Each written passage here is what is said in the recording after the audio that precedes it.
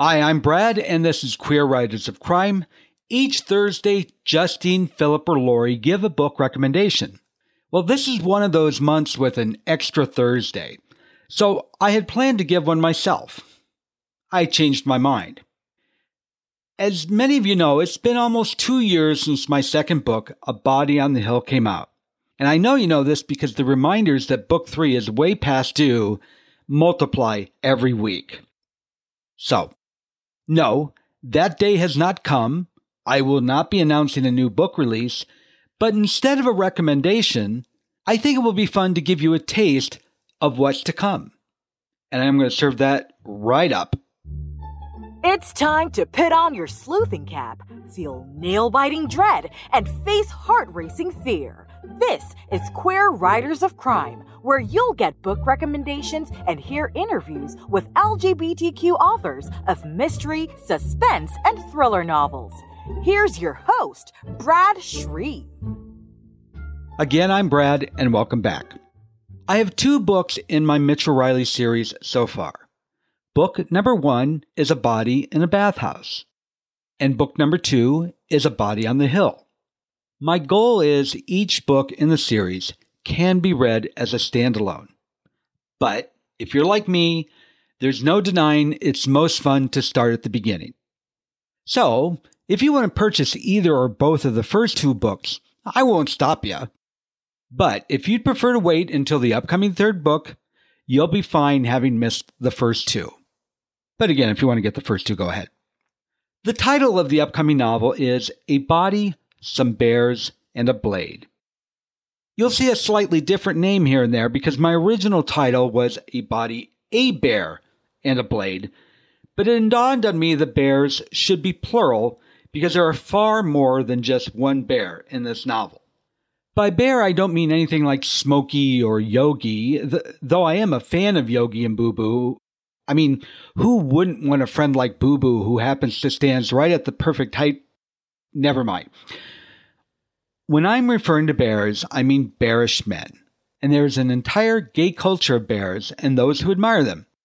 If you're not familiar, I think this chapter I'm about to read will fill you in. But if you'd like to know more, I put a link to an article about the bear culture in the show notes.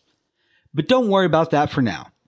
For now, sit back, enjoy that latte or whatever your beverage of choice is, and listen in on the first chapter.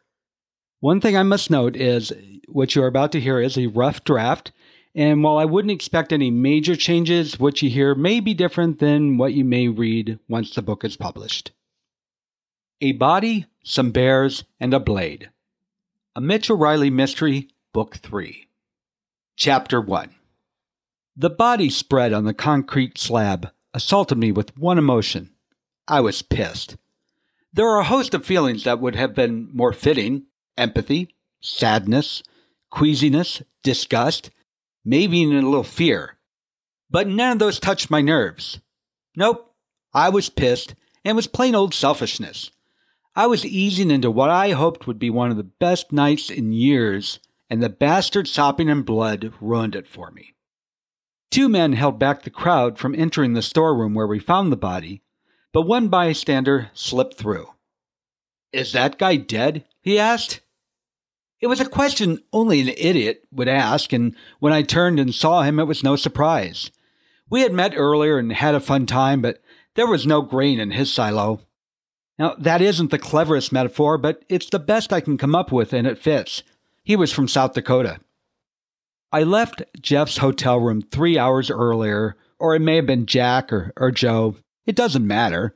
I'm almost certain began with a J, but given there are 26 letters in the alphabet, I could have been way off. I do remember he was from Sioux Falls because I'd never met anyone from South Dakota before, or at least anyone who would admit it. Mr. South Dakota and I were at a small dance party beside the empty pool at the Solace Inn, the host hotel for the Bearfoonery International Rally. He cruised me from across the patio and approached me to dance. Dancing hadn't been my thing for a long time, but I drank enough Greyhounds to loosen up enough to accept. Festivals like these were not my thing either, but Marcus, my old roommate from UCLA, was a co-founder of the event, and I had a little extra cash on hand from my most recent investigation. Hoping to get my twin sister Josie off my back about living in isolation was extra incentive. I'd learned from 2 other conferences that bearish men were a fun bunch. Like any labeled group, they had their share of drama, but overall were welcoming to all types of men. Overworked was my usual excuse to avoid socializing. Being both a store owner and a private investigator gave it validity. Most of my personal life was on hold after leaving the military 6 years ago. I did break down and dated a guy for a brief time, but I was early in my stages of treatment for PTSD, and he wanted more of a relationship than I could give. After a brief stint together, I called it off to give me space to focus on me. Keeping people at a distance was safe and necessary for my recovery. But Mr. South Dakota was fine. I didn't have to get close to someone to get laid, which was all I needed. While the 2 of us danced, we chatted long enough to get what each of us was into and agreed we were a good match for fun and frolic. We spent an hour in Mr. South Dakota's room, proving our intuitions were right. While we dressed, he asked if I'd like to ride with him to Thrust, the bar where most of the conference events were held. I declined the ride. I lived in the Los Angeles Silver Lake neighborhood near Thrust, but the hotel was further than I cared to walk, so I had my car. There was a shuttle with scheduled runs from the hotel to the bar, but that was part of the deluxe package. I had a little extra money to pay for the premiums, but I never knew when my cash would run dry. So to join the fun, I plopped down $169 to purchase the basic party package. And that offered plenty to keep me entertained, including dance parties, pool parties, a welcome reception, game nights, and a drag show sing-along that I didn't think I would be participating in. Other than the shuttle to events, there wasn't much more to the more costly premium package than an exclusive opening night barbecue. Label something exclusive, and it's not for me. Living nearby also saved me the extra $175 per night for a hotel room. Being averse to large crowds, I chose to start the night at the small dance party at the host hotel rather than straight to the bigger function at Thrust. I initially didn't have the energy to handle a mob, but getting to see my old friend Marcus Luther gave me the motivation to drive to the bar to take advantage of the perks I paid for. Over 40 years in business, Thrust was a landmark in Silver Lake, especially as a spot for leathermen and bears to congregate, get drunk, and cruise. It was one of the few gay bars in the community that hadn't gentrified, and they boasted they were as raunchy as ever. It had been 6 months since I stepped inside, and that was while working a murder case. This was a different situation altogether. I was a patron. My eagerness to go in was short-lived. The beat from the music inside shook my little Honda, and the shouting that comes with a crowd of drunks straining to be heard over each other was too much all at once. To avoid a panic attack, I sat in my car in Thrust parking lot, playing soft music and did deep breathing exercises my therapist had taught me. My songs were drowned by the music erupting from the lot, but the breathing helped. Each time my brain took me to Afghanistan and the sight of my buddy Sue's screams as the Taliban ripped his body apart one single bullet at a time, I was able to focus and stay grounded and bring my mind back to L.A. Having grown weary of staring at the drab concrete building, I steadied myself and went in. The size of the crowd was breaking numerous fire codes. After showing my event pass at the door, I forced my way through an ocean of sweaty men. Having to weave around tight clusters of friends made a straight line to the bar impossible. I'd bump hard into one guy after another. Some laughed while others saw no humor in it. The exhausting process made me feel old at 31 years. There was a time when my ego got a boost when a handsome stranger would grab my ass, but I had reached the point where I wanted to punch the faces of each of the guys who pawed me. The one who grabbed my crotch did become a victim of an elbow jab to his chest. Behind the bar was the guy who said we hooked up one night. I believed him, though I couldn't remember. It was hard to keep up at times. The last time I'd seen him was 6 months ago when I questioned him as a witness in a case. He was adamant about us hooking up again, but I brushed him off, as I was dating that other guy at the time. Well, Not dating, but working a case with someone with a little side benefit. The bartender gave a big shit-eating grin when I approached. He liked to tease that I could never remember his name.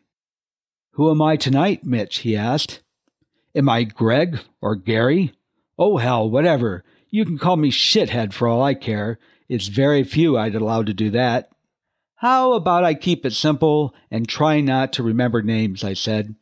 "I'll just call you Sir. Will you get me a Rolling Rock, please, sir?" The bartender threw back his head and laughed. "Sir? I didn't know you were into the daddy scene. So you want to be daddy's boy?" We laughed together at the poor choice of label I chose. "Let's change that. Instead of sir, I'll call you Hey Bartender."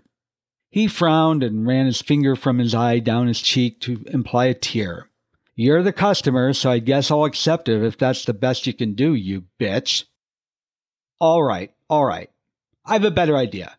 From this point forward, I'll call you the G-Man. G-Man's cool. It makes me sound hard and mysterious. He placed my bottle on the bar. "This first one's on me. It's always good to see you, Mitch." He winked. "The name's Grady." Again, I had to take some deep breaths to stay level-headed. It gave me time to assess the bar and note little had changed over the years. The red concrete floor and black walls became Thrust's trademark. The sheets of corrugated metal, strategically attached to large sections of the walls, was a touch added sometime over the last few years. It gave the bar an even grubbier, garage-like feel. I gave the bartender a salute and started to back off, but I had to ask a crucial question. Before I suffocate trying to find him in the crowd, where's Marcus Luther? G-Man, whose real name I'd already forgotten, told me Marcus was out back by the pool. He walked away to serve another customer before I had a chance to ask what pool he was talking about. I was puzzled until I wedged my way to the back patio. Just beyond it, on a vacant lot next door, was a temporary framed swimming pool. Next to it was my old friend mingling with a small group circling him. I was not surprised to find him still being the center of attention. It was that way wherever he'd go. Some things never changed. When I caught his eye, he raised his arms wide, splashing half his beer in the process. Marcus exclaimed, "Oh my God, there he is! I was worried you wouldn't show up. You're as handsome as ever over all these years." He stepped forward, wrapped his thick arms around me, lifted me off my feet, and spun me around. He ended his overplay of affection by giving me a kiss on the neck. I was torn appreciating the sign of affection and hating to be the center of attention. Being over 6.5 feet, Marcus's very presence garnered attention. His art of joke-making, storytelling, and his hearty laugh added to his appeal. There are classifications of bearish, and I'm not sure where Marcus fit. He wasn't only big in height, his body was thick, powerful muscles with some extra padding from a big appetite. He enjoyed elegant food and fine wines.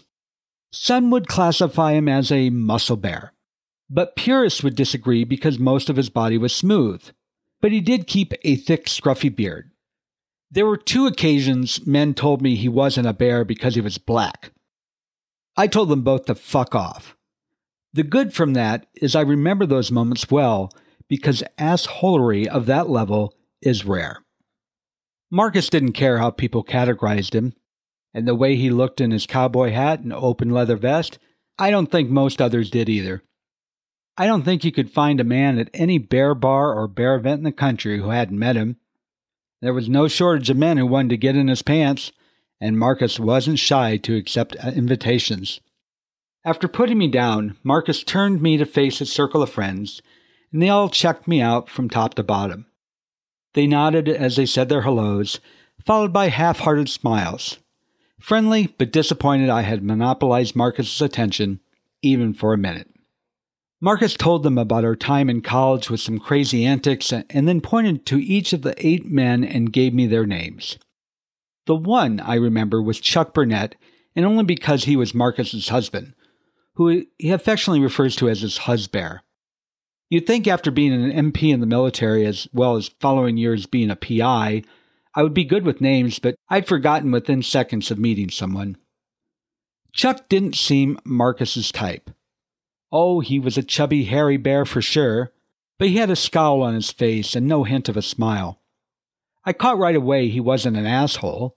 He's one of those guys who was prone to live with an angry face that give no reflection of how they feel inside. I find the angry face sexy on a lot of men, but it didn't endear me towards Chuck. Like most bearish guys, when they were in groups like themselves, they had no inhibitions about their weight that they may have had in the general public. Chuck did not seem hesitant to go shirtless, displaying his big round belly that sagged over his wet swimsuit. When the bear movement started in the mid-'80s, the world opened to a lot of men who didn't fit that stereotypical thin and toned gay man bod.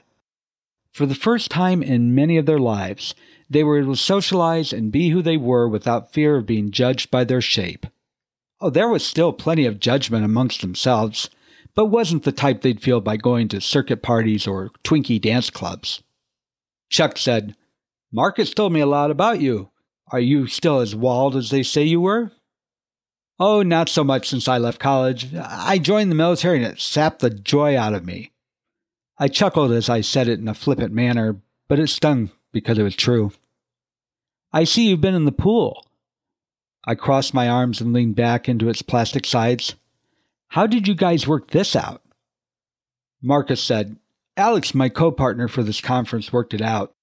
Have you been to the host hotel, Solace Inn? We had set up several pool parties with their group sales manager, but there seems to have been a lack of communication with their employees. Their maintenance department neglected to tell her the pool would be closed for repairs." "Yeah, I noticed," I replied. "I was there on the pool deck a little while ago. It seemed odd there was just a big cement hole in the ground." "We weren't happy about that," Marcus continued. "But Alex didn't let it faze him. He started making calls, rented the pool, and then magically got us a permit to use it here. Good thing there's this empty lot next to the bar, and the lot's owner was happy to rent us the space. It'd been for sale and sitting empty for a while, I guess. It's not the same, but despite the water overflowing from being overcrowded with big guys, we've had few complaints. We're just not allowed to have alcohol here since this piece of land has no alcohol license. Once you step off the bar's porch, the drinks stay behind." I said, "You say that as you stand with a mug in your hand." Marcus clasped his mouth, squatted down, and looked side to side. "Shh! Don't tell anyone. Don't want to get us in trouble." "My lips are sealed," I said. "Your lips are sealed? Wow! You have changed since college." He guffawed while the rest of the group politely chuckled. "I didn't say they were permanently sealed. I open them wide when necessary." "That sounds more like the Mitch Marcus told me about," Chuck said. I hung with the group for 30 minutes and caught I was feeling more relaxed than I could recall for some time. It couldn't have been the alcohol since my earlier drinks were long wore off, and I was still nursing the beer from G-Man. It was a rare moment when the tension releases its grasp from my neck, and I didn't find myself withdrawing from conversations. They were a silly bunch and my sides hurt from laughing. Maybe my meds were starting to work or the PTSD group was helping. I took a mental note not to tell my psychiatrist I'd been drinking. I had been a heavy drinker but cut back after my shrink told me alcohol is not a good mix with my medication. I smirked a little like I was a kid getting away with something. I took the last swig from my bottle. Marcus said, "Mitch, you've run dry. Let's go grab another beer and I'll introduce you to my co-host, Alex." There was a second bar on Thrust Patio that was less packed than the one up front, and we passed the tables where caterers had served a buffet. They were loading empty serving dishes into a white van. One of the servers linked eyes with me and nodded. I knew him from somewhere, but I couldn't place it. Marcus escorted me to a large shed to the side of the patio. He said, "They put a temporary work area for me and Alex in this storage room. Since we can't run back and forth to the office, we set up in one of the hotel rooms. This way we can keep track of our funds while we're here, which is most of the time. It beats shoving money and receipts in our pockets and keeps us honest." Marcus swung open the shed door with a gusto and exclaimed, "Hey, Alex, here's Mitch." No one was there. "That son of a bitch," Marcus roared. If he needs to take a piss, then take a piss, but lock up the goddamn money first. My friend huffed while he stashed bills into a small lockbox. When I nudged him, he spun so fast I jumped. I expected to be punched. What do you want, Mitch? I pointed at the stream of blood coming from behind a stack of beer kegs. A body, some bears, and a blade, coming later in 2022. If you enjoy Queer Writers of Crime, let others know and leave a review on Apple Podcasts or iTunes. Who knows? Brad may just read yours on the air.